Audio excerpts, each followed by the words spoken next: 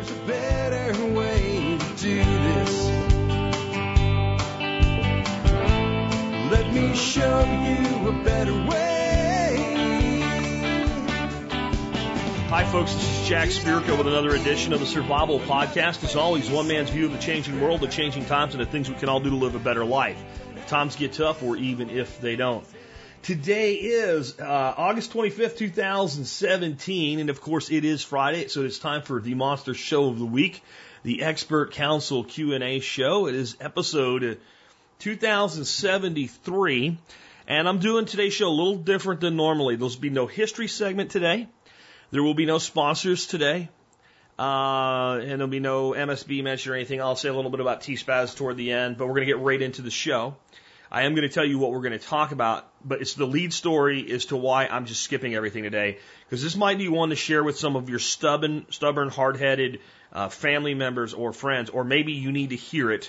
So I want to get today's show out by 3 o'clock if possible, because there's still time to respond to the lead story, which today is going to be get out, get out, get out. And that applies to anyone in the direct path of Hurricane Harvey. I'll cover that in a second. After that, we're going to hear from Doc Bones on a first aid kit for the fishermen. We're going to hear about rooting willow cuttings from Nicholas Ferguson. Dan Orman will make his debut on the show as our law enforcement officer with a Leo's take on Charlottesville, specifically the police response to it. This is a question I gave Dan because I don't think the police did their job right. I don't think it's necessarily their fault. I think it was what they were ordered to do. A question for Tim Glantz on CB radios for hunting in remote areas. A question on determining profit with mining crypto for Brandon Todd. And I have a final anchor segment today, why people actually make the case that taxes are voluntary, with an example of an email sent to me trying to make this case. And I'm not going to put the guy down, but I'm going to explain why people even try to make a logical case for something completely irrational. And it's more a psychological thing than anything else. So let's start off with my lead story for you today, which is get out, get out, get out. I published an article, short article on the blog, and it may be better than this episode to share with people, but get out, okay? This is what I'm just going to read the article to you. I have said get out, get out, get out 2 other times since I've started TSP. The first was in reference to the stock market in 2008. The second was in reference to Hurricane Ike, also in 2008. Both times I was sadly right. So it has been 9 years since I last said, get out, get out, get out. Please listen to me if you live in a major impact area for this storm.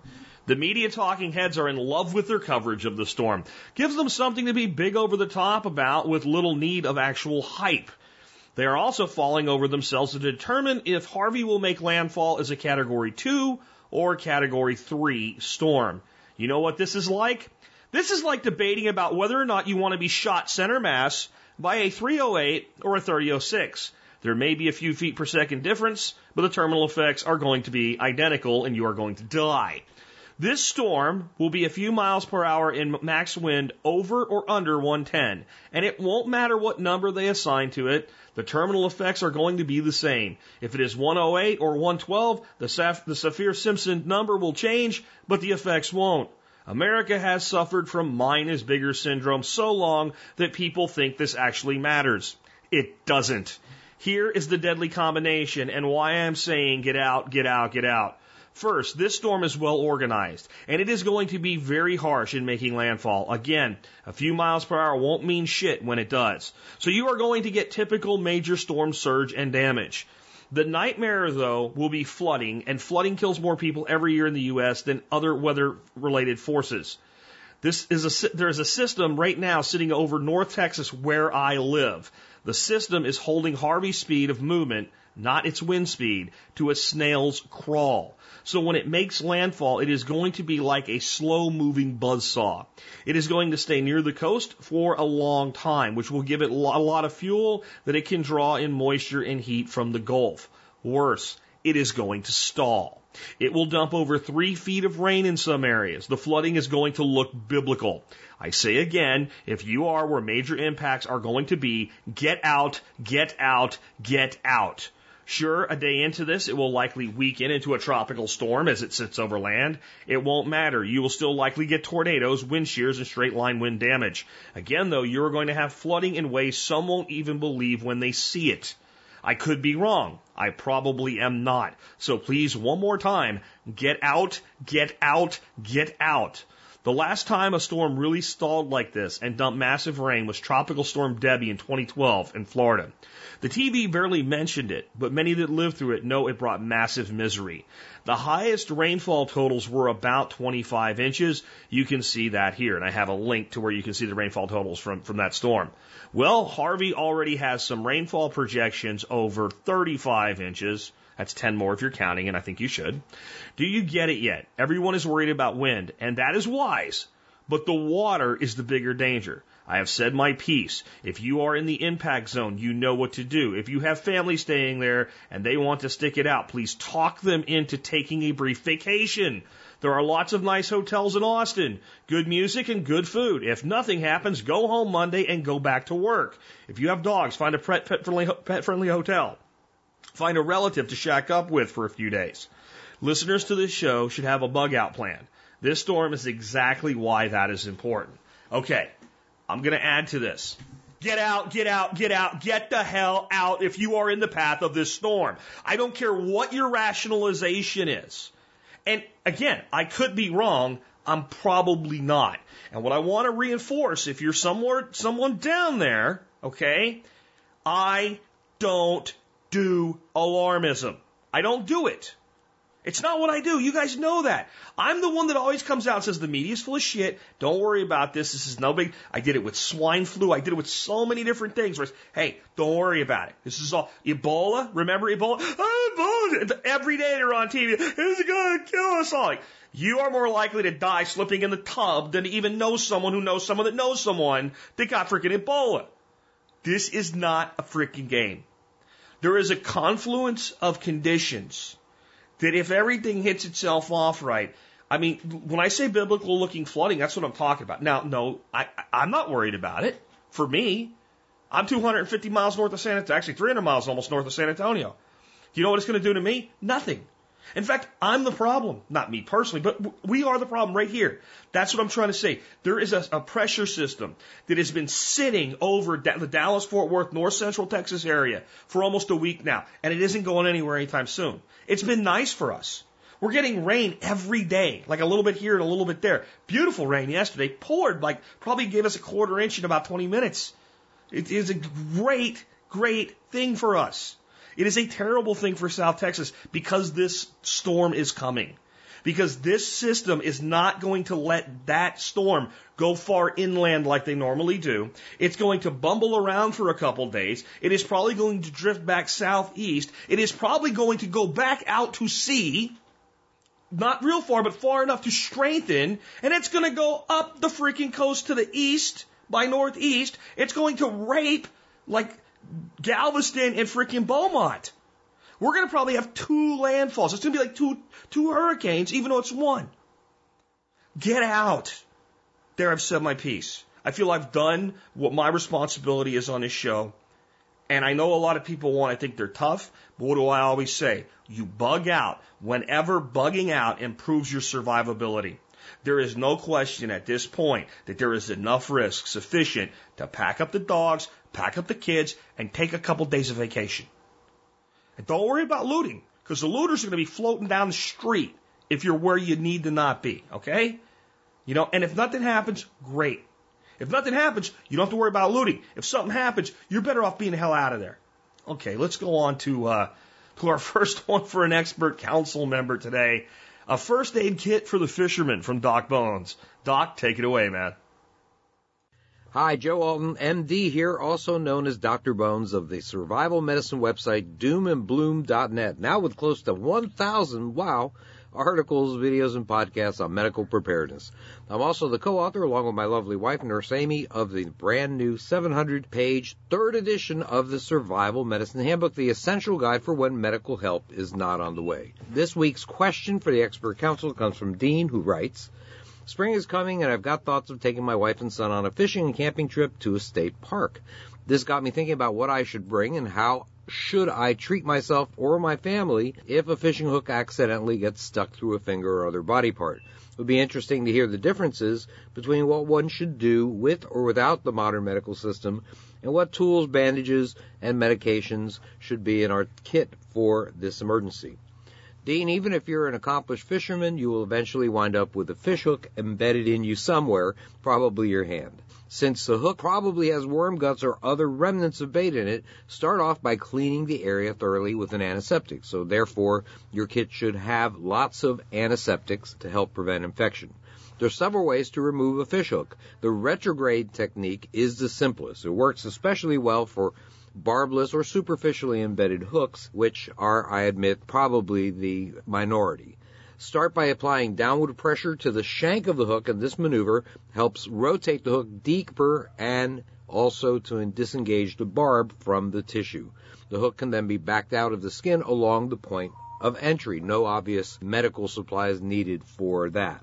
Another method uses an 18 gauge or larger IV needle in your medical kit, and that can be advanced along the entry wound of a fish hook. The direction of insertion should be parallel to the shank, which admittedly requires some dexterity. The bevel of the needle should point towards the inside of the curve of the fish hook, enabling the needle opening to engage the barb. It's important to have the bevel pointed in the correct direction so that the longer edge of the needle matches the angle of the fish hook point. Advance the fish hook to disengage the barb, then pull and twist it so that the point actually enters the opening of the IV needle. I told you you need some dexterity here. You can then back out the fish hook the same way as in the previous technique that I mentioned, taking care to move the needle along the track with the fish hook. Now, if this doesn't work, you may have to advance the fish hook further along the skin until the barbed end comes out again. Ouch! At this point, you might need a wire cutter, so that might be something that's very useful to have, and separate the barbed end from the shank. Then just pull the shank out from whence it came. Wash the area again, cover with a bandage, so some bandages would probably be very useful, and you have to observe carefully over time for signs of infection. After removal of the fish hook, explore the area for foreign bodies, for example, little pieces of bait that might be left in the wound. It's usually okay to leave the wound open. Just apply an antibiotic ointment, another thing that you might need, and a bandage on top. Tetanus toxoid in normal times should be administered to persons for whom more than 5 years have elapsed since their last tetanus booster. And antibiotics can be used, certainly are useful to have, but they might best be reserved for wounds that begin to show signs of infection, like redness, swelling, and warmth around the injury. This is Joe Alton, MD, that old Dr. Bones, wishing you the best of health in good times or bad. Hey, do Nurse Amy and me a big favor by following us on Twitter at Prepper Show, on our YouTube channel at Dr. Bones, Dr. Bones, Nurse Amy, and our podcast, The Survival Medicine Hour, at blogtalkradio.com. Also, don't forget that the Member Support Brigade gets a special coupon code for discounts off our medical kits and individual supplies at store.doomandbloom.net. That's store.doomandbloom.net. Thanks for listening. Good stuff from Doc Bones. If you want to see somebody actually remove fish hooks, if you can tolerate a bit of stupidity and some gut-wrenching imagery where a fool sticks 4 fishing hooks into his arm, I'm not even going to link to this video. I don't want to really be directly associated with it, but it is legitimate on removal methods. There is a video on YouTube of a fishing guide who sticks 4 fish hooks, big ones, into his forearm and then removes them and shows you how to do it. It will turn your stomach, but you do know it exists now if you want to go look at it. Next up, though, let's talk to Nick Ferguson about rooting willow cuttings. And then the guy that sent the question has some follow-up with some things that have happened since he asked it. So first, Nick, go ahead and take it away on the willow cuttings and trouble rooting willow, which is supposed to be so easy. Hey everyone, Nick Ferguson here with another answer for the Expert Council. Today I have a question on propagating willows from cuttings, and since it may be easier for some people to understand all the steps easier through video, head over to my Patreon page to sign up and see a video with all the details on these methods.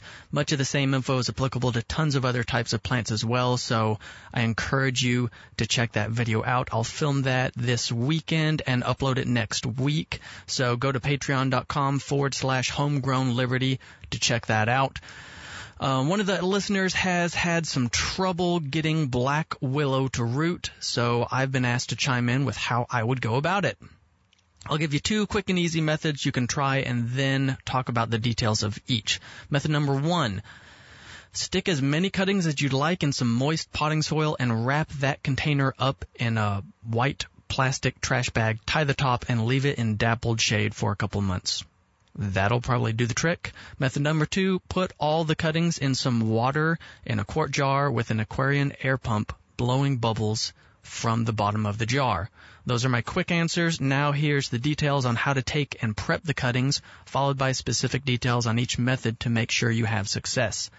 To take the cuttings, get a pair of sharp pruning shears and a bucket of water or a jar if you prefer. Cut as much of the newest growth that is close to pencil diameter, no smaller than pencil lead. The smallest stuff won't have enough embodied energy to root, and the larger stems bigger than a pencil diameter most often have too many cells that are too stuck in their current role to differentiate into root-forming cells, kind of like stem cells. So it's best to take the more young material. And to prep the cuttings, make sure all of the cuttings are kept with the tip of the branch pointing up and the base of the branch pointing down. The technical term for the tip is the apical end, and the part that is closest to the roots is called the basal end. So it's good practice to just make sure you always have the cuttings oriented correctly with apical tip always up. Then you strip all the leaves off. Willows root quickly enough. You don't need leaves. If you really want to, you can make all your cutting pieces and then leave 1 or 2 leaves on each cutting, but that likely won't be needed. Make sure you keep the cuttings in water from the moment you take each cutting until it's time to stick them in the rooting medium, no matter what you do. So when you go out there, make sure you have a bucket or a container of water and snip the cuttings off and pop them immediately into that water. And keep them in there until they're where they're going to stay. It's important to keep them wet or they will die. So for method number 1, I'd go with something like a 3-gallon pot filled with a good loose potting mix, like Pro Mix, but any potting mix should work just fine. And you can also use a white 5-gallon bucket with holes drilled in the bottom for drainage. I'd go with white because it lets in a little bit of light. And you'll want a minimum of 8 inches of potting mix to make sure you maintain good moisture levels so there's enough of the wood in the soil to root well. And willows will root all along the whole stem of the cutting, so for optimal success, I'd push each 8 to 12 inch long cutting 3/4 of the way into the potting mix. And after they're all stuck in the potting mix, water the whole thing well to close the gaps between the cuttings and the potting mix, because it makes a little hole. And to ensure that the mix is well moistened, let it drain for a minute and then get a white plastic trash bag, not black or clear or anything else. Get white, and this will allow enough light through to keep them alive but not let it heat up too much. Tie the bag off lightly and suspend the top of the bag above the pot or bucket so it doesn't droop down and touch the cuttings. You don't want it to look like a cone. You want it to look like a teepee. You want that plastic to be sticking up above it. So either suspend it with some sticks on the inside or just set it next to something you can kind of wrap the little ties around so it stays up and off of the cuttings. Place that whole setup in dappled shade. Direct sunlight will kill the plants. Full shade will promote rot. It won't be enough light to keep them alive. You want some dappled light to hit it for at least 2 to 4 hours a day.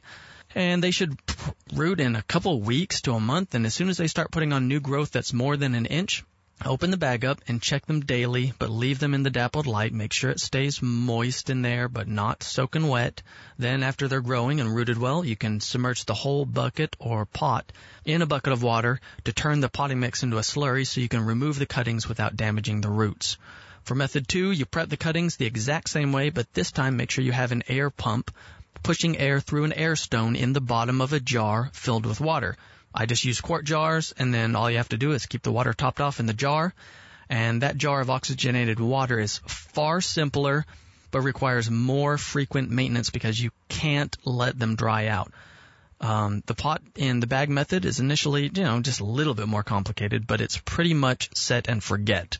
You can forego the air stone if you can't afford it, but for $12 or so, you can get a cheap air pump and an air stone via Amazon, and oxygenating it will really help them make more roots and quicker. I'll have links to some air pumps and air stones, all the materials you might need, Amazon links on my blog over at homegrownliberty.com. And that about wraps up my answer. And again, if that was at all confusing or you would rather see what I'm talking about, head over to patreon.com/homegrownliberty and sign up as a supporter with as little as $1 per month to get access to videos and support my work. Thanks, guys, for all the great questions. Keep them coming. Do good things. Okay, so as promised, David, who asked this question, has some follow-up on. He sent me an email today. It says, not long ago I emailed a question for Nick and or Jack on black willow cuttings I was having no luck with. Quite a few have started putting on new leaves. It seems that the best results have been with the cuttings that came off from shoots off of the trunk. Other than that, the technique does not seem to matter that much. My advice is get a year's growth, preferably a shoot off the trunk near the ground. Keep it wet and moist soil and wet water. Dehydrated water won't work. Thanks for the show and the experts, David. So time, I think, maybe was on his side there. Just needed some time for everything to work. Willow is actually like, when I heard that, I'm like, really? Because willow is like one of the easiest plants to root. In fact, willow buds are often used to make like a natural rooting hormone. So glad to hear it's working. So this next question is from me. It's for Dan Orman on Charlottesville's response from the law enforcement. Now, I'm not actually blaming the individual officers because officers follow orders. That's what they do. That's what they're trained to do. That's what they're expected to do. And frankly, if they don't, they get fired. I feel like what happened was this in Charlottesville. And this doesn't actually make any defense of either side in all of the violence that happened. It has nothing to do with that. It has to do with the police department being responsible for security at the event. And for instance, Dallas did a great job with the rally that happened last week. My brother-in-law was at that as a member of law enforcement to deal with it. The law enforcement community did a great job in Boston. So I'm not picking on Antifa, Black Lives Matter, the KKK. It had nothing to do with that. In the end, protests happen, and law enforcement is supposed to handle it. This is what I feel happened. I feel that they crammed them into that little square. They let them be completely surrounded, and then the police stood down. And that forced a conflict because the white nationalist KKK, Nazi assholes had to walk through the Antifa assholes. And I feel like it made there's blame to go on the Charlottesville Police Department because of that. But I'm not a law enforcement officer, so I thought I'd throw it to Dan and see what he has to say. And I'm going to listen to his response for the first time with you right now. I have no idea what he said. Here we go. Dan, take it away. Hey guys, this is Dan Oman making my inaugural call-in for the Expert Council. Real quick on my background, I served for 10 years in a Metro Atlanta Police Department. I did 5 years on uniform patrol, and I served 5 years as a detective in various capacities. I did robbery, homicide, crimes against children, and crimes against elderly. And I have experience with a lot of different kind of cases. I'm here to answer all your questions on law enforcement and the criminal justice system in general. And boy, am I hitting the ground running with this first question. I thought I would get some soft questions to get me broken in, but that's not the case. We're starting off with the Charlottesville incident. In the wake of the craziness that occurred in the Charlottesville, Virginia incident, there's been a lot of criticism of the way that the police handled that situation. And normally when we hear criticism of the police, especially in riot scenarios, it's usually that the police were too heavy-handed and too aggressive, that sort of thing. But in this case, it's the exact opposite. The criticism is the police didn't do enough and that they basically allowed the situation to devolve the way it did. The question I got about this was, do I feel that is what happened? And if so, does the chief or the leadership bear any responsibility for the injuries and death that occurred? And before I get to directly answering that, I want to set things up with some assumptions that I've made based on my observation and my understanding of things. First of all, we need to take a look at Charlottesville. What is the population? What is the size of the police department? These are important questions to ask because the answers to these questions give us a little insight as to the training and experience that the police officers involved may have had. From what I looked up, Charlottesville is a small university town. It's about an hour outside of Richmond and 2 hours outside of D.C.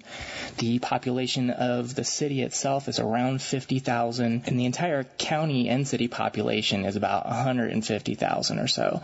This is not a huge town. This is not a big city. This is not Atlanta. This is not New York. This is not L.A. or Chicago. I tried to find out just how many police officers the city of Charlottesville employs. However, due to the excessive volume, the server is not functioning properly, and I was not able to get that information. But based on that population size, I would say they probably have somewhere in the neighborhood of 100 sworn officers. And given the overall population of the area, I'd say they're probably not working with a huge training budget. So the first thing we look at in all this with the officers' response to the incident is their training. Given the size of the police department and the size of the population, their training to deal with these types of incidents is probably extremely minimal, and it's probably very unlikely that they had any training for this type of scenario where you have two opposing groups fighting each other in a riot scenario. The standard scenario that police departments historically train for is that you have one protesting group, and they're protesting either the government, a court decision, a corporation, something like that, and this party that is being protested against is generally not present. You have just one angry crowd. In Charlottesville, we have two opposing forces. So with that alone, the officers are already outside of their wheelhouse with that. And getting back to the single group protester scenario that law enforcement is more accustomed to dealing with, in that scenario, the police generally are trained to create a perimeter and to keep any incident contained within a certain perimeter. That's not to say that they'll necessarily let violence occur and let it burn itself out. However, the number one role of the police in that scenario is them to contain an incident. If there are an agitator or two that it's getting rowdy or causing violence, 4 or 5 police officers can break off, detain the 1 to 2 to 3, however many it is, agitators, and pull them out of the scenario. So even if the Charlottesville Police Department had some basic training in protests and crowd management, generally the training that they probably would have had would have been insufficient anyway for this sort of thing. And that leads us to experience. Charlottesville, again, not a populated area, not a big city. They're not accustomed to having to deal with these types of protests. If this were New York, LA, Chicago, Atlanta, any of the other major cities that are more experienced dealing with these levels of incidents, you probably have a stronger leadership that's able to respond more quickly to changing dynamics in the scenario. The other factor that deserves some consideration in all this is the political influence. We all know that a county sheriff is elected in a popular election and is held accountable to his constituents. That's not how it works with a city police department. The police chief is not elected. The police chief is appointed generally by the city council. So the chief serves at the pleasure of the council. Now, what role did the city council have in all of this? This all started back in March of 2016, I believe it was, when the vice mayor of the city, who obviously has some role with the city council, put a call out to the city council to take a vote on removing the General Lee statue. This is what attracted the attention of John Kessler, who was the guy who organized this whole event. He started a campaign at that point to preserve the statue, which later resulted in him calling for the removal of the vice mayor. He launched a petition to have the guy pulled out of office and wound up exposing a bunch of politically damaging tweets that the vice mayor had made at some point in his career. I'm bringing this up because there's a potential that some of these city council members could have a personal vendetta against Kessler and any other of those folks that were organizing for the statue. Could they have told the chief of police to have their officers not get involved, just stand by? Absolutely. I am absolutely not saying that's what happened here, but that is a possibility that there was some influence from the council on the chief and the police department's reaction. So to get back to answering the question, Did the police abandon the situation and allow the conflicts to erupt? The answer to this question, based on everything I've seen, the reports I've read and all that, the answer is yes. It really looks like the police were standing by, holding their positions that they were told to hold, and not intervening with the violence until after the dispersal order came through, where the event was declared an unlawful assembly. There was that tweet put out by the ACLU who claims that the police were given the order to not intervene unless commanded to do so. I don't know if that's true or not, but it sure is consistent with the behavior we saw from the police department. So the second part of the question, does the leadership bear any responsibility for the injuries and the death that occurred? And to really answer that, we need to look at why the police did not get involved. Was it the lack of training and experience that the officers had? One of the lieutenants for the police department said that basically they had a plan in place on how to manage the situation, and things didn't go according to plan. There could be some of that at play here, but it's really hard to buy that whole argument because the big incident occurred on a Saturday, the day where there was the death by the vehicle and all the fighting. That was a Saturday. The night before, there was that torch-lit march through the University of Virginia campus, and there was violence that occurred during that demonstration. So it's just really hard to imagine that the police would not be expecting this level of violence the following day. So that takes me back to the question, did the city council play any political influence on the police department's leadership to tie the hands of the officers on the ground and not intervene? I don't know the answer to that, but if the answer to that question is yes, then it's malfeasance on both the council and the leadership of the police department, because they are sworn to protect the First Amendment rights of the protesters, regardless of the vile, hateful position that the protesters may have. And above all, they are peace officers. They are required to keep the peace. That is their purpose. So either way, we have a failure by the police department to do what they need to do. But let's not forget, the folks who were injured during this event were in violation of Frank Sharp Jr.'s policy of don't do stupid things with stupid people in stupid places. The big takeaway from this is you are ultimately responsible for your own safety. You cannot rely on third parties for your safety, so don't put yourself in situations in which your safety could be jeopardized. And I'm sure at some point the court is going to be deciding if the leadership had any responsibility in the injuries or death that occurred. If they haven't already, I'm sure there is somebody that's going to be filing suit at some point here. And I guarantee every police department in the country right now is revisiting and revising their training and policies on how to handle these issues.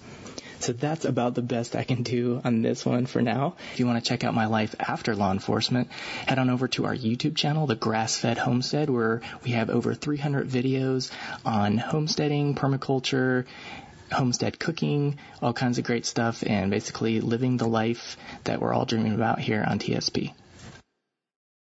So I want to give some follow-up on this to some things that I know here locally. So I speak to law enforcement officers in the area, a lieutenant from Grand Prairie Police Department, which is a city of about 175,000 people.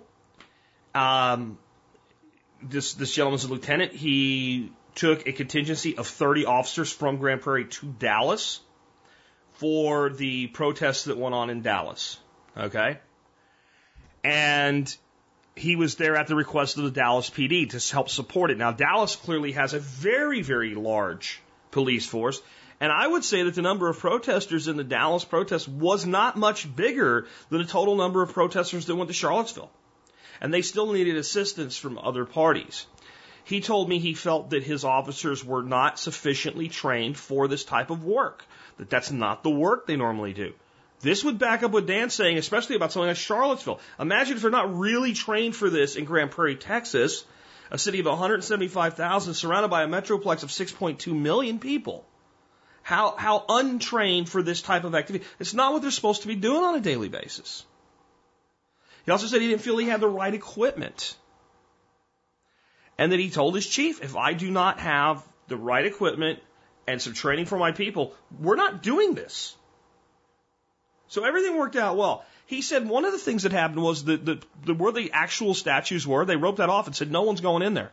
Right? Have people climbing up there and pulling them down. And at some point during this, a very large group of Antifa marched down to the statue chanting that they were going to pull it down. They ran into about 60 Texas State troopers in full riot gear. So they turned around and came back. Okay? So my issue here is that I completely agree with what Dan said, but I do not believe that all of the resources available were used, because law enforcement organizations do interdepartmental enforcement for things like this all the time. That's what this lieutenant from Grand Prairie does. That's his job now. He's over events, and he's constantly working, big football games, for God's sakes, stuff like that. So, and last time I checked, there were state police officers available, in the Charlottesville area that are better trained for stuff like this. So there was an ability to have a larger contingency of law enforcement to prevent this violence, and it wasn't used, and I believe it was willful. Now, again, if you think this has any bearing on defending white nationalists, Antifas, anybody, you're not getting it. I am not even discussing the ideology today. I'm done with it. We know what happened and we know who did what, okay? To a large degree anyway. The point is, if you're going to have a situation with large numbers of people, then law enforcement needs to be able to deal with that when you have this type of conflict going on. And when they don't, the consequences are always extremely negative. I know someone's saying, well, how do you square all this as an anarchist, Jack? Well, here's how I square it as an anarchist. First of all, if we had an anarchy, a real anarchy, a voluntarist, agorist society, most of this shit wouldn't be a problem. Because there wouldn't be public property with public statues to bitch about. If you wanted a statue on your property, you'd have it there, and if someone tried to damage it, you'd have a right to defend your property. So most of the conflict would just not be there. But above all, as always, I'm a pragmatist. We don't have an anarcho-state, do we? We have a republic. We have a republic that's falling apart. We have a republic that won't even live up to the promise of the republic it's supposed to be, but we have what we have. And we have people that are put into positions to ensure certain things. And I don't see any problem holding public officials accountable for keeping the peace. For keeping the peace. That was the most astute thing Dan said to me. That's their purpose, to keep the peace. And I think part of the systemic problem that we do have in law enforcement is we don't have that as the central ideal anymore. And I was saying to someone today on Facebook something I think you might find relevant here with the whole world of law enforcement in the United States today.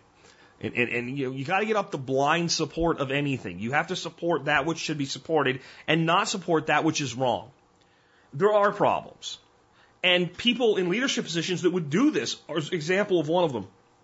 A gentleman I really, really like on Facebook named Desmond, who's a black man, posted a thing today that if a white person posted, I guarantee you it would have went viral. They would have doxed him, called him a racist. Antifa would have people calling his employer. He basically said the short version was, who's doing more damage around our country today? White supremacists or young black males? And he said, the last time somebody damaged your car or stole petty theft or something from your property or whatever, is it more likely that it would have been a white supremacist or a young black male? And he said, sadly, as a black man, I have to say it would be more likely that it would be a young black male. And we, basically, calling his own community out, need to step up and fix this shit. And I mentioned that, listen, man, I know if I would have said what you just said, I would be labeled a racist. Not by you, but by society. And if we can't even point to the problem, whether it be the problem that we do have with the young black male population in certain specific demographics of it, and even discuss it without being screamed at as a racist, how will we ever solve it? And that's how I feel about law enforcement. If we can't even discuss the problems in law enforcement, how can we ever fix them? And I said, maybe all of these problems need an Alcoholics Anonymous 12-step program to go with them. And we all know what step one is, don't we? Step one is admit the problem and ask for help. And I think there's a lot of places that we need to be thinking that way in our society today. And recently, I've even been caught up in it. And the reason is I have been lambasted with shit from actual hardcore Nazi KKK level racists. And I've been short with people I shouldn't have been because of that. Because I start to hear they're like making this case for, blacks and whites are actually different. They're not 100% identical. Well, that's a true statement. But why are you bringing it up in the context of, a racist debate other than to defend racism? And some people aren't. They're just tired of it, like I've said before. Well, I mean, that's how people are starting to feel all around here on all these issues. Law enforcement, racism, politics, etc. We're in the middle of a powder keg. And the only way we're going to fix this is we're all going to have to work on this shit together. And we're going to all have to get to a point where we start saying, you know what? That is a problem, and we cannot be afraid to discuss that problem, or we're never going to not even fix it. How about just improve it? Anyway, with that, let's go ahead and take another one. This next one came in for Tim Glantz on CB radios for hunting in remote areas. Tim, man, take it away. Hey everybody, Tim Glantz from Old Grouch's Military Surplus here with an expert panel answer for Sean in Maine about CB radios. Sean writes in that he was lucky enough to get a moose tag this year up in Maine to go hunting, and everybody has recommended him that he get a CB radio to be able to talk to the truckers in his area on the logging roads and everything else. And I think that's an excellent idea because of all the ways to communicate with them, that's going to be the most universal out there, and there'll be the most people listening, especially in those areas with a lot of logging activity. CB radio is pretty simple to set up. You got three basic components. You got your radio, got your coaxial cable or coax that connects to the antenna, and you got your antenna. On your radio, if you stick with any of the major brands like Midland, Uniden, or Cobra, you probably can't go wrong. But the two I've got personal experience and I'll recommend on the less expensive side, about $45, $50 would be the Midland 1001 LXW. On the more expensive side, at about $100 would be the Cobra 29LX. And if somebody looks both of those up, one thing you'll notice they both have in common is that they both also receive NOAA weather radio. It's cheap to get that in your CB. I mean, there's one there for $45 that's got it. That's almost as cheap as a standalone weather radio. And it makes a whole lot of sense to have it in there because if you're out there where there's no cell phone service or everything else and you need to keep abreast of the weather, that will do it for you. The coaxial cable, don't scrimp on it. Get good quality stuff. Look up the specs on it. Keep your run as short as possible. People will tell you, for CB it's got to be a certain length. It's an old wives' tale. Unless you're doing phased arrays with more than 2 antennas or more, the length does not matter for the most part. So keep it as short as possible. You want soldered ends, not crimped ends. Soldered ends will not fail and get corrosion with vibration and use. Crimped ends will. So get soldered ends. If you're running your own length and putting your own ends, look on YouTube how to solder the ends, the SO239 and PL259 connectors, and learn how to do it. It's easy. And trust me, you want soldered ends on your coax cable. Your antenna, Sean, since you sound like this is going to be possibly a temporary installation, I will recommend a K40. It's a mag mount. They've been making them for years. They've got a good reputation, and they're very easy to tune. Now, two things with setting this up. The first, when you wire it into your vehicle, you can either wire it with a 12-volt tap off the fuse box, or you can wire it direct to the battery. Go direct to the battery. You'll have less chance of getting ignition noise or interference from alternator wire or anything else with it that way. There should be an ignition sense wire in addition to the power and ground cable. You'll want to use that to turn it on and off with your ignition, but you want to run your power direct to the battery, and you want it fused right at the battery. That's important. Don't put the fuse all the way up by the radio. Put it back by the battery, because if you got 5 feet or 6 feet of wire under the hood before the fuse, if you get it short before there, then the fuse is doing you no good. Now, I mentioned tuning the antenna when I was talking about the K40. The antennas have what's called standing wave ratio, and basically, to keep it simple, that's a measurement of how effectively the antenna radiates the energy that your CB puts out. Because when you transmit, that radio frequency energy, that electromagnetic energy goes into the coaxial cable, into the antenna, and gets radiated out to the atmosphere. But unless you've got an absolutely perfect antenna that doesn't really exist in the real world, some of that is not going to be radiated, and if it doesn't get radiated because the antenna is not perfectly resonant, it's going to come back into the radio. A little bit of that is okay, and we measure the ratio, a standing wave ratio. Generally, it's considered anything 3 to 1 or lower is an acceptable one that won't damage your radio. Higher than that, you're either going to do one of two things. You're going to start damaging your radio, or some radios have a circuit in there that detects it and starts folding back the power, so it's going to cut itself back where it doesn't have any power, so it doesn't hurt itself. Either way, you don't want that. So you've got two options in doing your SWR. You can either take it to a CB shop where he's going to charge you $20-25 to tune it, or you can go on Amazon for the same money or less and buy yourself an SWR meter, a standing wave ratio meter made for CBs, and a short 2 to 3 foot coax jumper, so you can put this in line with your coax, and you can do it yourself. You can look on YouTube. There's plenty of videos showing you how to measure your SWR and guides on how to do it. It's very easy to do. And all you do is you put your meter in line, you take your measurement, and then if it's not within the spec, you adjust your antenna to make it longer or shorter. And usually on the K40, what it is there's set screws in there, and you just move the whip up and down in the base, and you take the reading again. And if it went the wrong direction, then you move the direction opposite of what you did, and you just keep doing that, repeating until you get it as close to a 1-to-1 SWR ratio as you can on either channel 20 in the middle of the band or on the one channel you plan to use the most, if you don't plan to use any other channels. Once you've done that, you take that meter out of line, run coax back into the back of the radio, and you're good. And there's two advantages of doing it this way. Number one, you now own that meter. You own a new tool. You've got it. And that also is a power meter that can make sure that your CB is still functioning. And it allows you to check this SWR every 6 months to a year, because when antennas get beat on and get out in the weather and everything, they can fail and go bad. So you want to keep tabs on it. And number two, if you do it yourself, you just learned a new skill. So I highly recommend when you get the radio, go ahead and get an SWR meter in the jumper and take a few minutes to learn how to do it and adjust your own SWR. Hope that helps. And if you got any other questions about choosing a radio or tuning your antenna or any of that, you can look me up. My email's right on the website at oldgrouch.com. As always, everybody have a great day. And Jack, as always, thanks for the great podcast.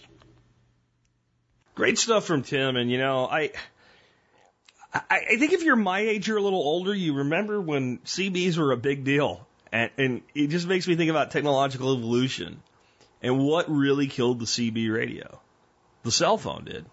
The cell phone just hammered the CB radio into the ground. It was taking off. In the 70s and early 80s, there were people just plain old, sedans and stuff that had CB radios, and you'd listen for whether the cops were running radar and stuff like that. Listen to the truckers talk back and forth, etc.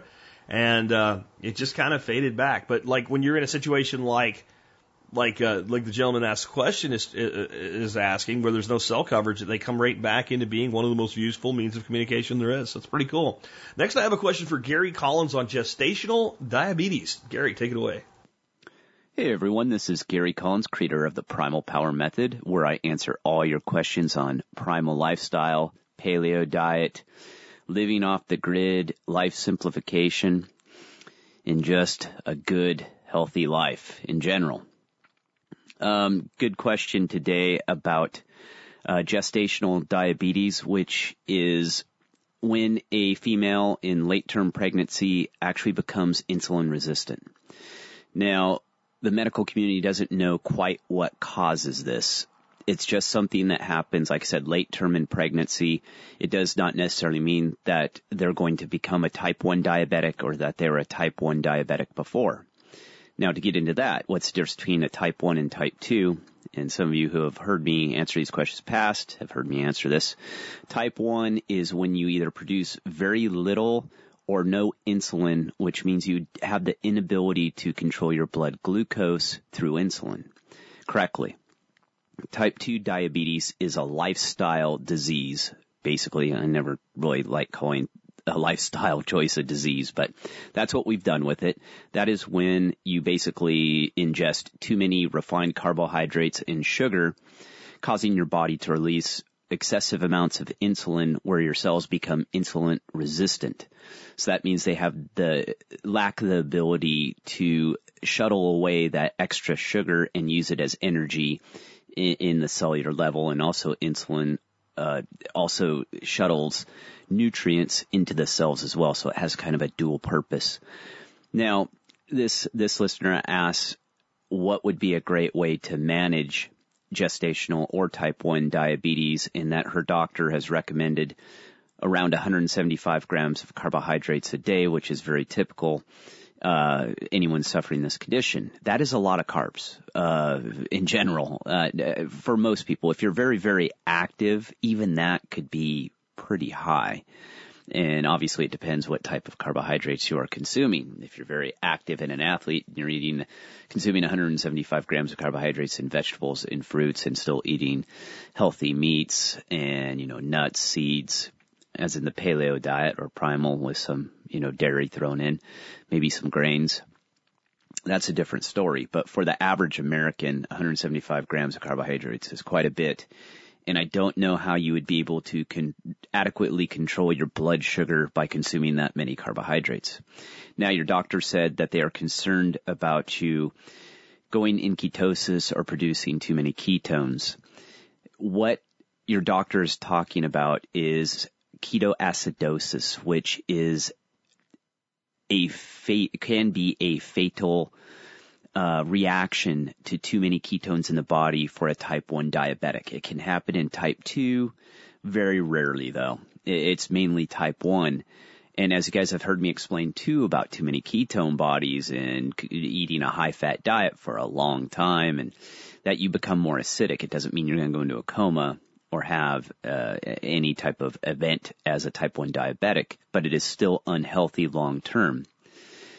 So with that, that's what your doctor's talking about. You actually will become so acidic, like I said, it can put you into a coma because your body just, the hormonal level, it's not the same as a non-type 1 diabetic. So this is always a concern. So do not go on a high-fat diet if you are suffering from gestational diabetes. You have to, you're getting your sugar monitoring strips and all that. That's the best way to control and monitor it, is you just have to monitor your blood glucose throughout the day. I mean, that's the best advice I can give. And obviously eat a well-balanced diet. Do not do anything extreme. Do not consume too many carbohydrates. Do not consume mainly just protein. Do not consume mainly fat. Have a good mix of all the 3 macronutrients and figure out what works best for you with your condition. With that being said, I am not a doctor. So, I highly recommend people with type 1 diabetes or gestational diabetes that they work with their doctor and come up with a solution that works for them. That is just the honest answer. Type 1 diabetes is a tricky beast. And if someone does something incorrectly, it can be fatal. I mean, that's how serious type 1 diabetes can be, and which is very similar to gestational diabetes. It's the same thing, insulin resistance, or at least you produce insulin, but it's a little different. I hope that answers your question. That was a little long-winded, but there was a few moving parts in there. And please make sure to go check out my new book, Going Off the Grid. And if you go to my website and sign up for my newsletter, you get the first chapter free, which is a great deal. All right, guys, thanks again. So good stuff from Gary. I have a question, actually now, like 3 questions, but it really all comes back to profitability and ROI on mining cryptocurrency from Brandon Todd. And after you hear Brandon's answer, I actually have kind of a little bit of an announcement about some mining opportunities coming soon. Hey everyone, this is Brandon from CryptoSkim.com, here to answer another question for the Expert Council. Today I'm going to do something a little different, where I'm going to try to combine 3 different questions into one response because they're all 3 closely related so much. The first 2 questions are very similar, so let's read them. First I have Dave, where he asks, is it reasonable to build a GPU mining rig and turn a profit in under 6 months? Details. I'm an old computer science guy who's been in management for quite a while. I'm looking for something technical to get back into. Since playing around with MinerGate on my quote-unquote gaming laptop, I have done a little more research into altcoins and find the concept of GPU mining rig very interesting. I'm a little concerned that all the online calculators are overly optimistic. If it seems too good to be true, it probably is. So want to check with an expert before I invest $1,000 or $2 into a mining rig and find out that I cannot get my investment back. I understand that the difficulty increases, as the difficulty increases, the return will decrease over time. I'm just not sure how quickly it will change and whether it is reasonable to expect to at least break even. I would also like to use mining to build up stockpiles of lesser known currencies as a speculative play in the market, as well as gaining a hobby that gets me back into technical work, which I enjoy. I am confident in my ability to build, configure, and tune the rig to keep it performing, so that's not an issue. Thanks, Dave. All right, just wanted to say, Dave, I really like your attitude on this. That, it might be profitable, but it also will be enjoyable and stimulating as well. This is exactly how I approached it, getting into a little bit of hobby mining, and it served me well for a number of reasons. So now I'm just going to jump over to the next question. I'm going to get back to the answer to Dave's answers, but also we have Charlie where he's asking, are there any cryptocurrency mining calculators that account for an increase in difficulty over time? Background, I see a number of mining calculators out there that allow you to enter in network difficulty. However, it's not clear whether these take into account the average increase in difficulty over time. For example, I've heard that some popular cryptocurrencies have monthly increases in difficulty of 25% or higher. It seems like a calculator that ignores this is worthless. Thanks, Charlie. Okay, so let's talk about these mining calculators and how difficulty is configured for Bitcoin to fully answer Charlie's questions and part of Dave's questions at first. I'll provide some links for all this stuff that we'll discuss here, but basically these calculators will ask you what mining algorithm your hardware is using, your wattage of the device, and lastly, your kilowatt per hour for your municipality or city that you live in. Most of these calculators are going to ask this stuff. Then it will list the most profitable coins to mine, matching that algorithm you entered with some sort of breakdown of profit loss per day. I'll also assume that these calculators update based on price info at least every 15 minutes or so. And I'll also assume that these calculators are tracking all of the currencies that they list for updated difficulty and other pertinent network information as well. So for Charlie's question about the calculators that allow for putting in values of difficulty, and do these calculators account for the change over time, I would say no, they do not. This is because it would be impossible to know, as difficulty is always changing based on other metrics in real time. Like with Bitcoin, it's rather straightforward, as difficulty changes in proportion to hashing power or how many miners are on the network. So if a calculator allows for difficulty input, then that is just to give you a very accurate snapshot for that specific time, and that is all. That being said, there are many probabilities you can consider of whether the average consensus is difficulty will go up or down in the long or short term. So it's a gamble, but many people are taking this gamble and winning based on all of the information to consider. An example could be like with Bitcoin, of course, consider the current difficulty, which is based on the current hash power. Also consider competitors that may have recently become more profitable. So you may want to switch, which is always something to watch as a miner. Another thing to consider is the supply schedule, which will most likely affect the price over time. With BTC, the supply reward halves every 4 years, putting upward pressure on price. Well, this will most definitely affect your mining profitability too, so this is useful information to consider when deciding to mine a coin, medium or long term. So I guess what I'm trying to say also is that these mining calculators are just for a quick snapshot guide and not the whole picture.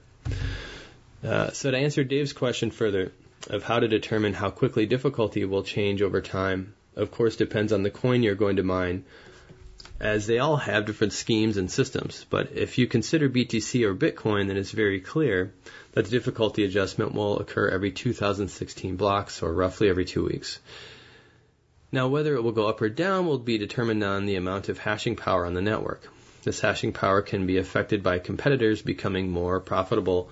Now, when I say competitors to BTC, here I'm talking about mining only. So Ethereum would not be a competitor to Bitcoin with respect to miners because the mining algorithms are so different that the hardware is not compatible. So when I say competitors, I mean only any coins that gets mined with the SHA-256 algorithm with Bitcoin. Right now, with Bitcoin, this is being challenged by Bitcoin Cash because they have the same mining algorithm. Miners can switch in a matter of minutes from one coin to another. So if BCH or Bitcoin Cash becomes more profitable to mine, then many miners will stop mining BTC to mine BCH and vice versa.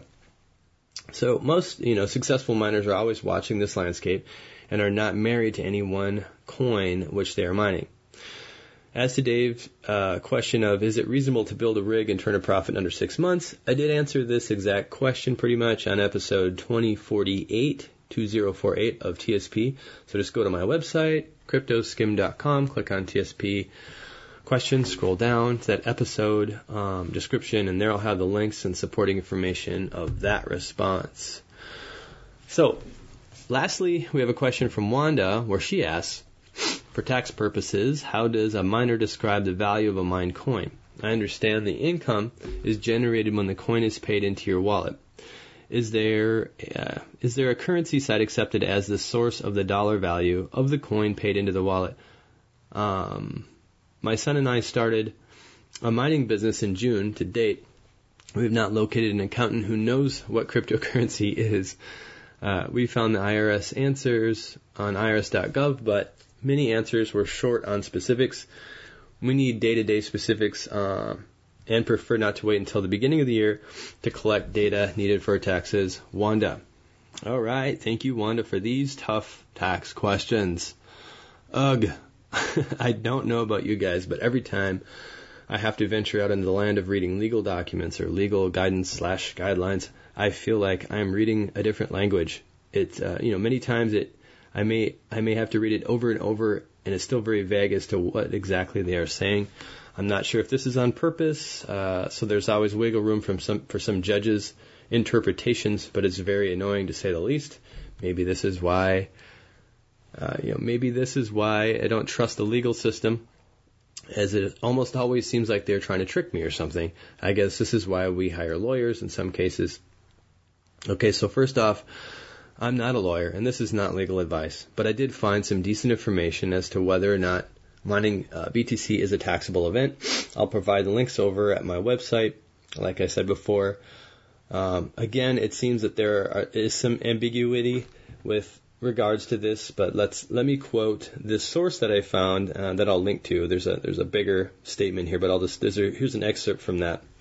Quote, since Bitcoins are currently traded in various online marketplaces, when someone receives Bitcoin, they can reasonably calculate its value in the local currency because of this. It is possible that taxing authority will treat the receipt of Bitcoin through a mining pool or from an individual mining operation as either a taxable event. At that time, the taxpayer would be required to estimate the value of the Bitcoins in dollars and record that amount.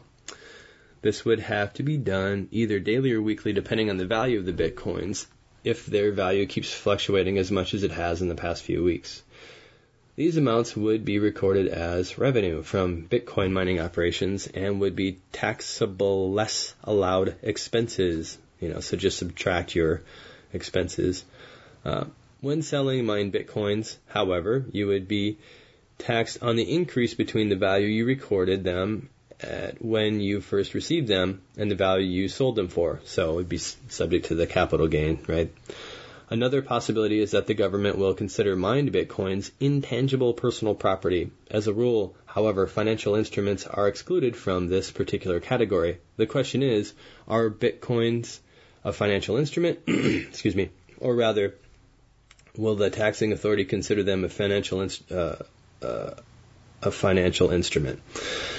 we will have to wait and see if Bitcoin becomes popular enough for a position to be taken on that. End of quote. So there's some information of whether mining is a taxable event. You can dig into that. I guess the short story is it's still sort of ambiguous. But if you want to be safe, you can take a certain route, or if you just want to take your chances, you can take another route. So now for the question of whether there's accepted price for BTC, not really, but you could just take the average of all the biggest exchanges around the world if you really wanted to, or just pick one that has the biggest volume based on your local currency. I'll assume you use US dollar because you said dollars. In either case, I'll provide a link to something that it would suffice, I'm sure. Well, I hope this answers all of your questions. I'm sorry this is long-winded. I'm just trying to jam through these responses. I've got a lot of questions, and when I see three that line up like this that are so similar, I'm trying this. I'm trying to lump them together to make it a little bit easier to get through them. So anyway, again, just, for all the supporting information for this response, go to cryptoskim.com, click on TSP questions, scroll down, find the episode number in the description to this response, and there will be all the links and supporting information. Well, I hope you guys all have a great day. This is Brandon from CryptoSkim signing off. Okay, so I wanted to let you guys know about this, kind of start pre-priming the pump here, so to speak. A friend of mine named Benjamin Fitz, who I go way back with. I go so far back with Ben that I had already known him for a long time, the first time we ever met in person. And the first time we ever met in person, we met, I think, in Massachusetts. And I was traveling and I was working for Fluke Networks.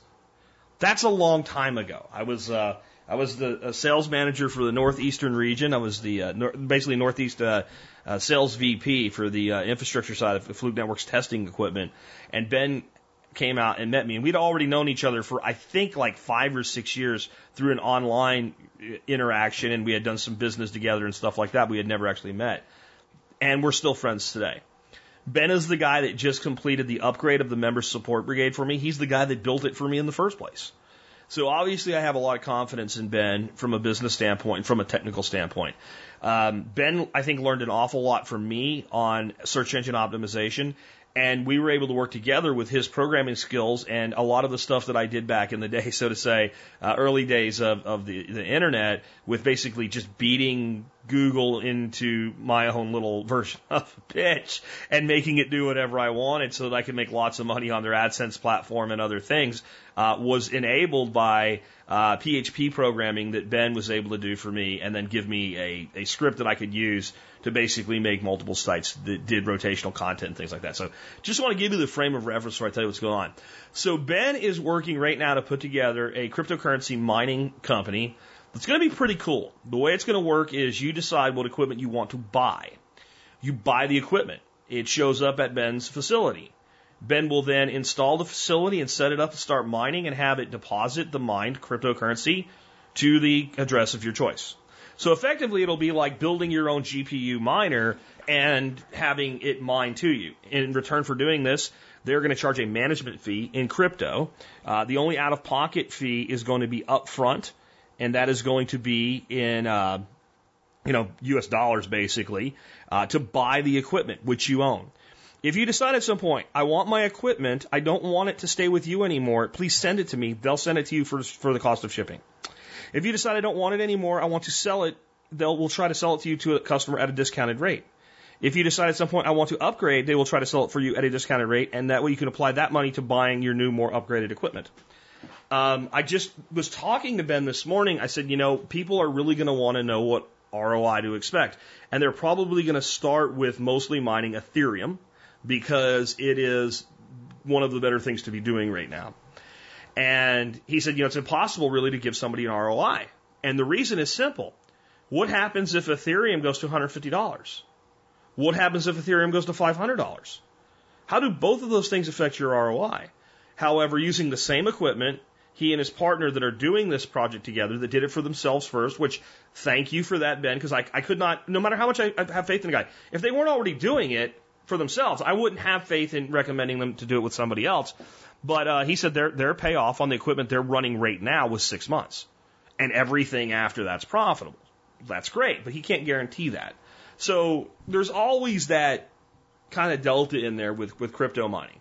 I do think crypto mining is one of the best ways to get crypto because it's the only way to get crypto that's completely clean of, is it yours? I don't care whether it's an anonymous type of crypto or not. You can't tell me you know who owns that Ethereum or who owns that Bitcoin or who owns whatever.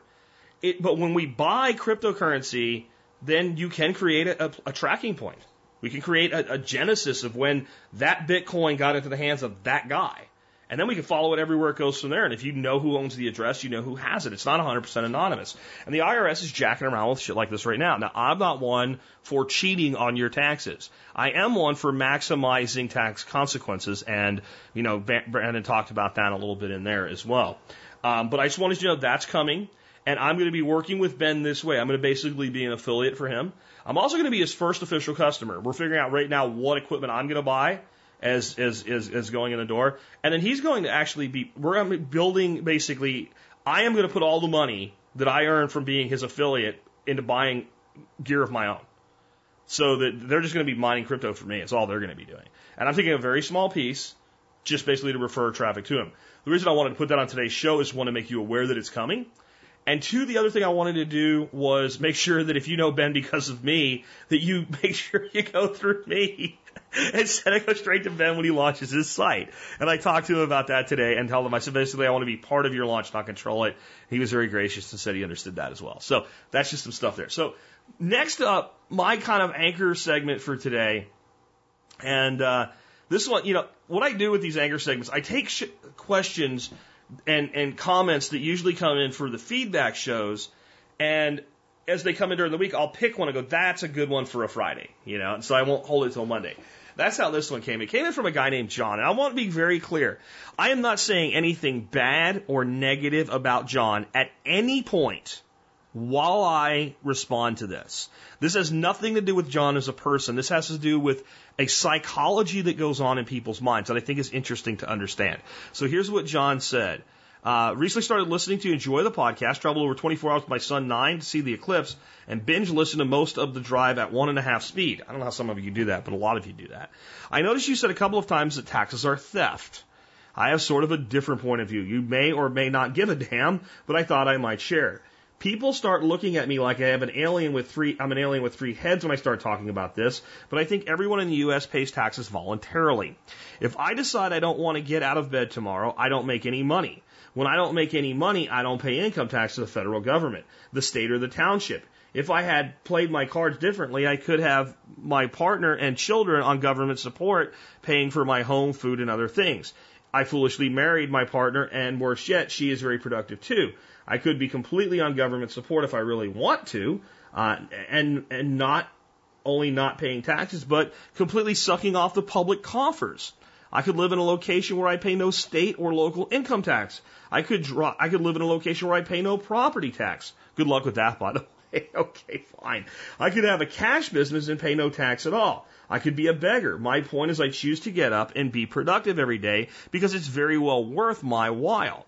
I voluntarily choose to participate and pay taxes. I pay outrageous property taxes mostly because my wife and daughter really love our home and the location where we live. I could put my foot down tomorrow and they would follow me if I really wanted to have my cake and eat it too. I could work for the federal government, then any taxes would simply be a rebate on part of my salary.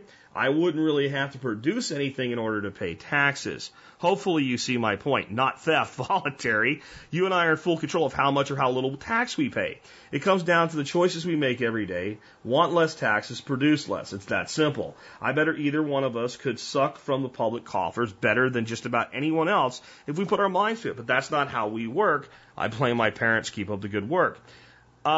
Here's what I sent back to him. I said, there's a reason they look at you like you have three heads. Your logic is circular at best and completely nonsensical at worst. If we accepted your basic premise, you are saying that I don't have the rights to my own labor and efforts. It's that simple. Telling me if I don't want to pay taxes, don't earn any income is the same thing. What a man builds and works for is his own. That is the only true moral stance. And I tell him why I think he's doing it. I want to save that because that's the main thing I want to talk about today. And he said, and I also say, I'm not putting you down. Please understand that this is actually a great topic, and I will likely use it for my segment on Friday. And then John says, I'm not sure I understand. John, I agree with you. I don't think you understand. I build and work for other people, and they pay me for my efforts. What I build belongs to them because they compensated me for my efforts. I don't see a significant difference between that arrangement and the government building a road and then charging tax for the use of it. Either one seems perfectly moral. You said taxes were theft. I assume to mean that taking money without permission. The fact that I willingly pay in spite of knowing about them beforehand and have a number of options to avoid them in addition to earning less implies permission. That isn't theft. I pay with objections, but at the end of the day, I pay by choice. I think what they do with the money is a real shit show, but they aren't stealing from me. Now asset forfeiture, that's theft. Well, how the hell is taking my income without my permission different than seizing my assets? Seriously, if you want to, I mean, I'll go right there if you want to, but well, let's look at it a different way. So what I sent back to him, and I don't have the part I sent back, was basically, now hold on a second. You just said that you work for other people, and what you produce is theirs. Okay, so then what about them and their taxes? They pay more in tax than you do. If it's theirs, why can it be taken from them? I told him, I said, honestly, I probably pay more in tax than most people on the average median income in America make a year. I don't work for somebody else. I pay for every single thing that enables my business. From a domain name to web space to customer service to electricity to run all the equipment. I pay for everything. I built everything that I have. So if what you're actually saying then is, well, then it's okay to tax employees, but not business owners, right? I mean, if you work for me and what you build is mine, then they're still stealing what's mine. That's pretty obvious, right? But see, the problem even with that is it ignores the fact that you have a right to the fruits of your labor. When you come to me and you want a job and I hire you and you do work for me, yes, the work is mine. I bought it from you. So the results of your work, if I hire you to do programming and you program software for me that I sell, I own the software. I can make as much or as little as I want on it, but it's mine. I paid for it. You were compensated for your knowledge and your time. The money I gave you is yours. When the government takes that, it's theft. It's absolutely theft. There is no other word for it. And it's not voluntary. And if you want to feel that you are voluntarily doing it, that's fine. If people say that, well, I'd pay my taxes anyway. First of all, no, you wouldn't. But even if you would, you can't speak for everybody else. Because I don't have the option of not paying my taxes. And some of his solutions are basically illegal. So, you could not pay taxes by running an all-cash business. Let me tell you something. If that was actually a true thing and was totally legal, I wouldn't take a dime by credit card. I would do 100% of my business in cash. I absolutely would. But that's not how the IRS works. You might get away with it, but you're risking being caught and you're risking incarceration by doing it that way. Laying around and sucking off the government tit is basically taking the money that was stolen from somebody else. It's immoral. Especially, don't get mad at me if you're on some sort of assistance and you're trying, but if you willfully do it, you're literally participating in the theft. That's voluntary that you've chosen to do that. The fact that I get up and go to work, the fact that I produce a show, knowing they'll tax me, doesn't imply consent. It implies acceptance of a system where people with guns will come get me if I don't pay. And it implies making the best of the given situation. But the real question here is, why will people do this? I told them in my initial response. I skipped it when I read it to you. So I want to ask you, why do you think people will do this? It's not because they're stupid. I promise you, reading what John wrote, the way he wrote it, the way he laid it out his case, this is not a stupid man. This is an intelligent, well-meaning person. So he's not dumb. Now, it's a preposterous argument that tax isn't theft. Like, if you look at the definition of theft, right, and you look at what taxes are, and some smart ass will say, taxes ain't theft, it's extortion. Extortion is a form of theft. Look up the criminal code. Extortion is defined as theft through, and then you can read the rest if you want to. Extortion is theft. It's just a classification of theft. So it's theft. Tax is theft. You're stealing that which you did not produce that was rightfully gained by another person against their will. And you can't call something voluntary if you have to enforce it with a gun. Now, if the tax code was set up the way that it is, and basically they said, anybody that doesn't pay, we're going to put on a list of people that should be shamed. I would actually say at that point, yeah, it's voluntary. Like, that's what, sure, I'd put up a sign, I am on the shame list. Please do business with me. You will not have your money used to bomb children in another country if you give me your money instead of my competitor who pays his taxes. I would be okay with that. But if you're going to say, if you don't pay, we will tell you you owe us extra money. We will extort more from you for not paying. If you still don't pay, we will send men with guns who will put you in a cage. And until you pay, or until you pay your debt through imprisonment, we won't let you go and call it voluntary. You can't do that. There's no world in which you can say that is voluntary. And even those of you that don't want to admit it, you know you can't say it's voluntary. You might say it's necessary, but it's not voluntary. And that's the argument you always come back to eventually. How would we? It's necessary. Okay. So here's what I'm saying. This is why people stick to this narrative of it's voluntary. And they go through twists and turns and all kinds of, mental gymnastics to explain away something that's simple through some sort of complex rationalization that is at best circular logic and at worst nonsensical. They're moral. They are a moral person. And they also believe that taxes are necessary. They believe that, we could have a government that was responsible with our taxes. We don't, but we just should work for that. But if we want roads and schools and a national defense and, basic law enforcement, even if they object to most laws, or all victimless crimes, they go up to laws that affect those, they still say, there's legitimate bad shit people do. I agree. So they think taxes have to be there. There's no alternative. Okay, so now what they're faced with is cognitive dissonance, which is mental discomfort with conflicting pieces of information. I am a moral person. And as any moral person, I believe taking something that doesn't belong to you through force is wrong. And I believe that's theft. I believe that taxes are necessary and they do good things. So they can't be theft and they can't be immoral, even though they absolutely are theft, and it's like the android having its brain melted down with the right question you've seen in sci-fi. Does not compute, it doesn't compute. But the human mind is adaptive. And if you put a person into a state of discomfort, physical, mental, it doesn't matter, they will seek comfort. If I put you in a room, and I don't lock the door, and I turn the temperature up in that room to about 90 degrees, where you start sweating, and you know that in the other room it's 75 degrees, you'll move. You'll move. Why? It's uncomfortable. We naturally move away from discomfort toward comfort. So when your mind, and this is all subconscious, this is not you sit down and work this all out. You work out the rational part, right? The attempt to explain it away.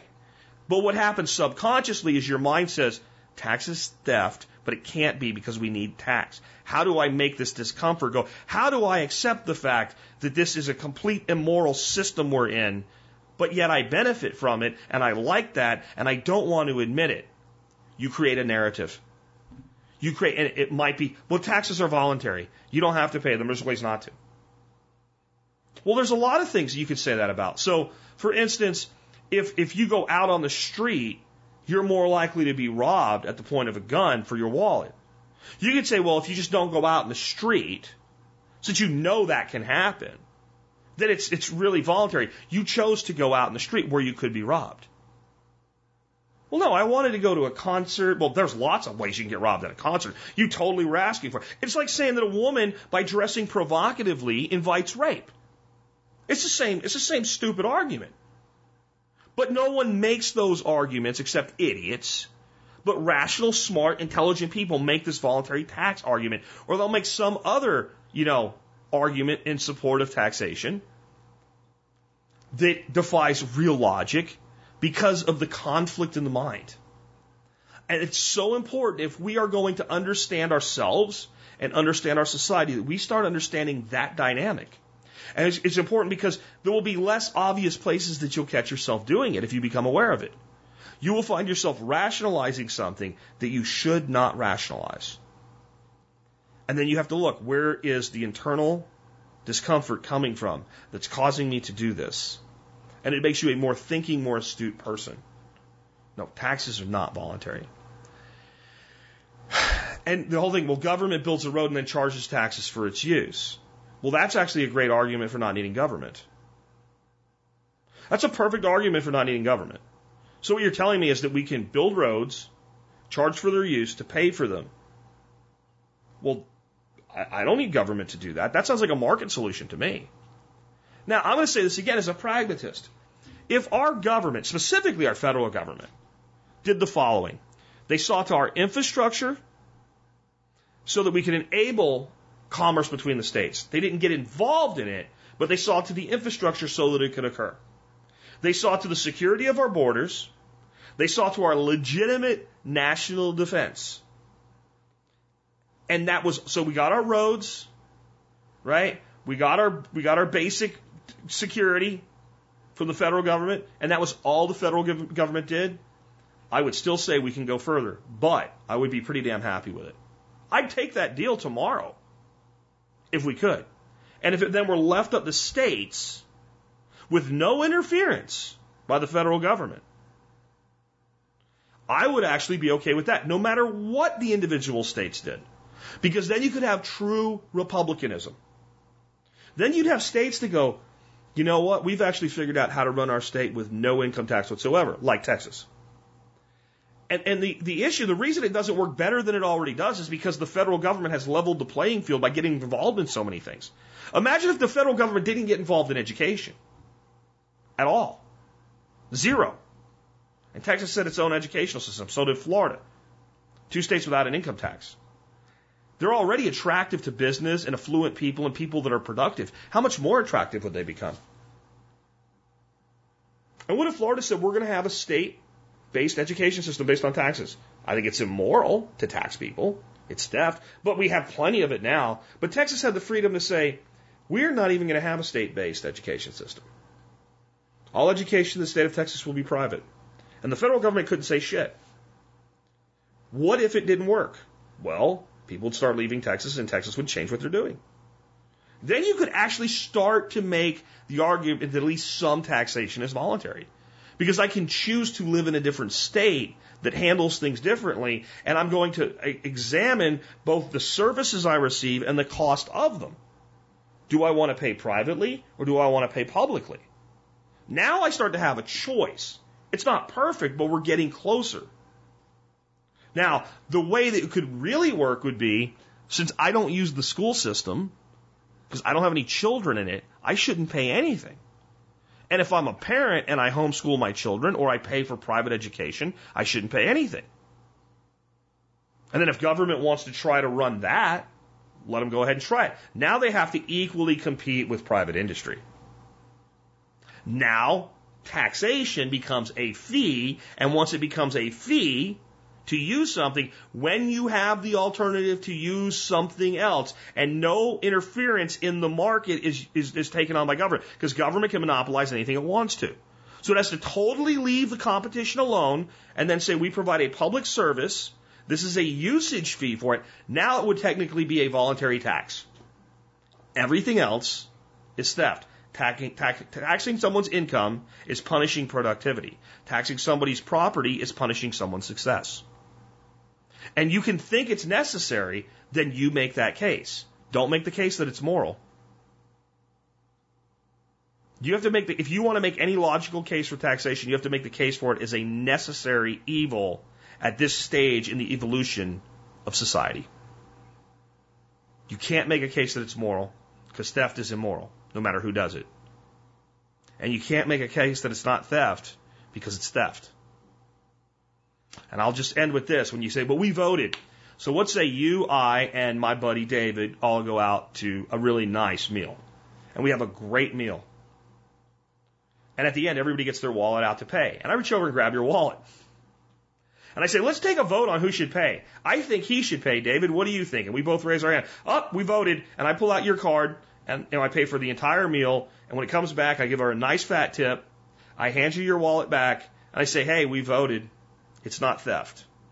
We all agreed to come here. You didn't have to come. You knew you were going to pay something. You just didn't know how much. Once we voted, you decided. And you say, but Jack, people know all the rules in advance with voting here. First of all, your vote doesn't count. Mathematically, it doesn't. And second of all, I never agreed to the terms of the contract. Social contract does not apply to me. It was made without my consent by people that did it long before I was ever born. If you want to make a case for voluntary government, there's a lot of ways to do that too. There's a lot of ways to do that too. Opting into the services you want and opting out of the services you do not want. We'd have a much more productive and happy society. The reason you rationalize it is because you're a moral person trying to rationalize something that's immoral. You're trying to rationalize the fact that money can be taken from me against my will and used to do things that I find morally reprehensible. And even if we disagree about what they are, every single taxpayer would tell you there are some things done with their money they find morally reprehensible. Cognitive dissonance, the condition in the mind that is created when you have conflicting information and it causes you mental discomfort. You try to move away from it, and when you can't, you rationalize it. That's why people do it. I just thought that'd be an interesting segment for a Friday. Anyway, with that, I want to remind you, one of the ways you can help support our show would be through going to tspaz.com whenever you shop online or on Amazon. I do not have an item of the day for you today, but I do want to throw out another call, and I have a link in the show notes for my review on it. The Nebo Larry work lights. I have already got a bunch of people, like, because Amazon ships so damn fast. Like, I got this. I can't believe how bright it is. Stuff like that, yeah. And a lot of people have said, I knew about this a long time, and I've been using them forever, and they're great. I mean, they're like $8. They come with the free batteries. Those things are awesome. And I want to throw out another plug. I mentioned this book last Friday, and I have a link in the show notes for it. There's a book called The Illuminatus Trilogy. It was written in the early 90s by Robert Shea and Robert Anton Wilson. And it is basically every conspiracy theory and more. And there's a lot of stuff that's been in, like, pop culture, TV and stuff, that's straight out of Illuminatus. Remember there was a thing called Seascape or something like that? And there was a talking dolphin in it? Yeah, they totally ripped that off out of the Illuminatus Trilogy. Now, it's true the captain of that sub wasn't Hagbard Celine, who you'd meet in the Illuminatus Trilogy, but it's interesting. The big thing is what you watch through the whole thing, or read through the whole thing of this book, is that all of these competing organizations, you know, all these different demonstrators and protesters and all, they're actually working for the same people, and they don't even know it. And they're furthering an agenda that neither of them wants. It's a huge lesson for us in today's society. And you might start seeing the Fenords if you read Illuminatus. So check it out. You can find it in today's show notes. And you can always support us by going through tspaz.com when you do your online shopping at Amazon. All right, so song of the day today. When I heard this song, or heard about this song, read it, I was like, how do I not know this song? I'm a huge fan of Dan Fogelberg. He's one of those guys, he passed away in his 50s of prostate cancer, and he's one of those people that when you lose that person, you're like, why? Why him? Like, this guy was a nice guy. Not just great music, nice guy all around. Never caused any trouble, never did any stupid stuff, you know, never was in your face with political ideology that's just ridiculous. You never heard about him getting in any trouble. He was never into tabloids. I mean, just a nice guy. Basically, a private person that lived in a place in Maine for like 25 years, and no one ever figured out where he lived. Just wanted a peaceful life, and poor guy passed away. And I've always loved his music. He's also a guy that, so Dan Fogelberg tells his dad, I want to go pursue music. His father was actually a band teacher. His father wanted him to continue through college and things like that, but his father gave him his blessing. Leader of the band is basically autobiographical about this whole thing. But the thing was, Dan Fogelberg, with no agent, no connections, goes to L.A. and in 18 months has a recording contract. You don't just do that. He did. It was pure talent and some charisma, I guess. So when I heard this song, Forefathers, I was like, how? I mean, I have a whole channel on Pandora built off of Dan Fogelberg. I listen to it all the time when I'm working and stuff like that. How the hell? And I've never heard this song. And it's another very, very biographical song. It's about his ancestors, the two sides of his family. One side coming from Scandinavia, and the other side coming from Scotland, coming to America around 1924. How they met, how those two families became one, and this song is just beautiful. And I think you'll really enjoy it. It's a great song for a Friday. But I think the timelessness is what's so amazing. So listen to the chorus here. And the sons become the fathers, and the daughters will be wives. And the torch is passed from hand to hand, and we struggle through our lives.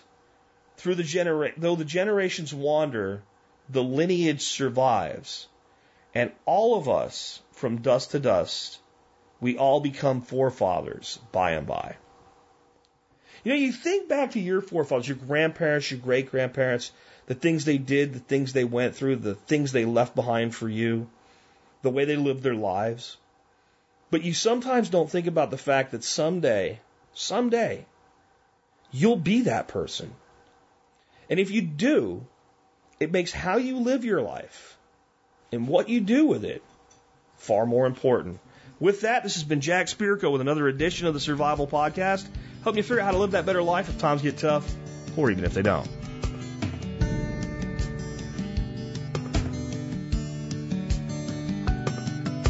They came from Scandinavia, the land of midnight sun, and crossed the North Atlantic when this century was young. They heard that in America every man was free to live the way he chose to live and be who he could be.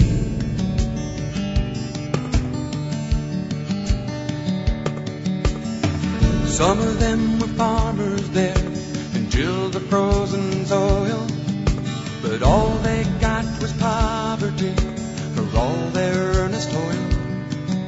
They say one was a sailor who sailed the wide world round, laid on board and got drunk when night walked off the pier and drowned.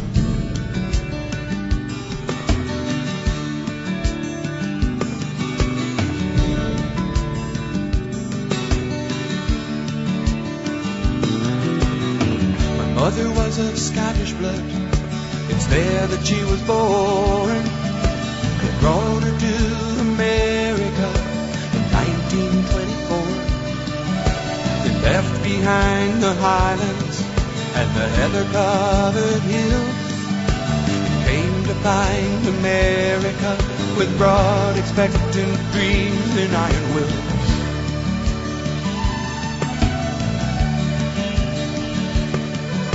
My granddad worked the steel mills of central Illinois.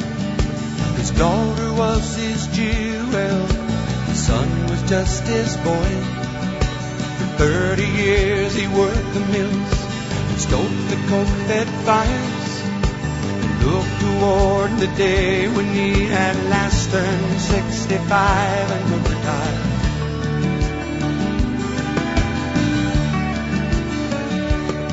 And the sons become the fathers, and their daughters will be wives, as the torch is passed from hand to hand, and we struggle through our lives. Though the generations wander, the lineage survives, and all of us, from dust to dust, we all become forefathers by and by.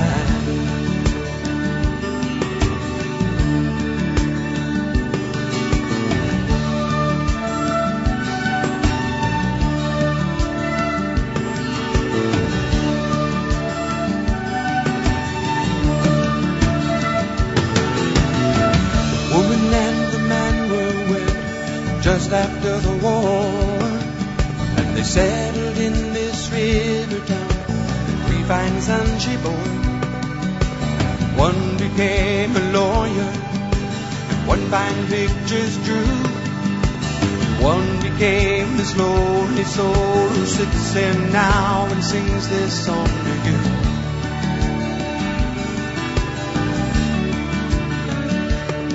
And the sons become the fathers, and the daughters will be wives, as the torches pass from hand to hand, and we struggle through our lives. Though the generations wander, the lineage survives. And all of us, from dust to dust, we all become forefathers by and by.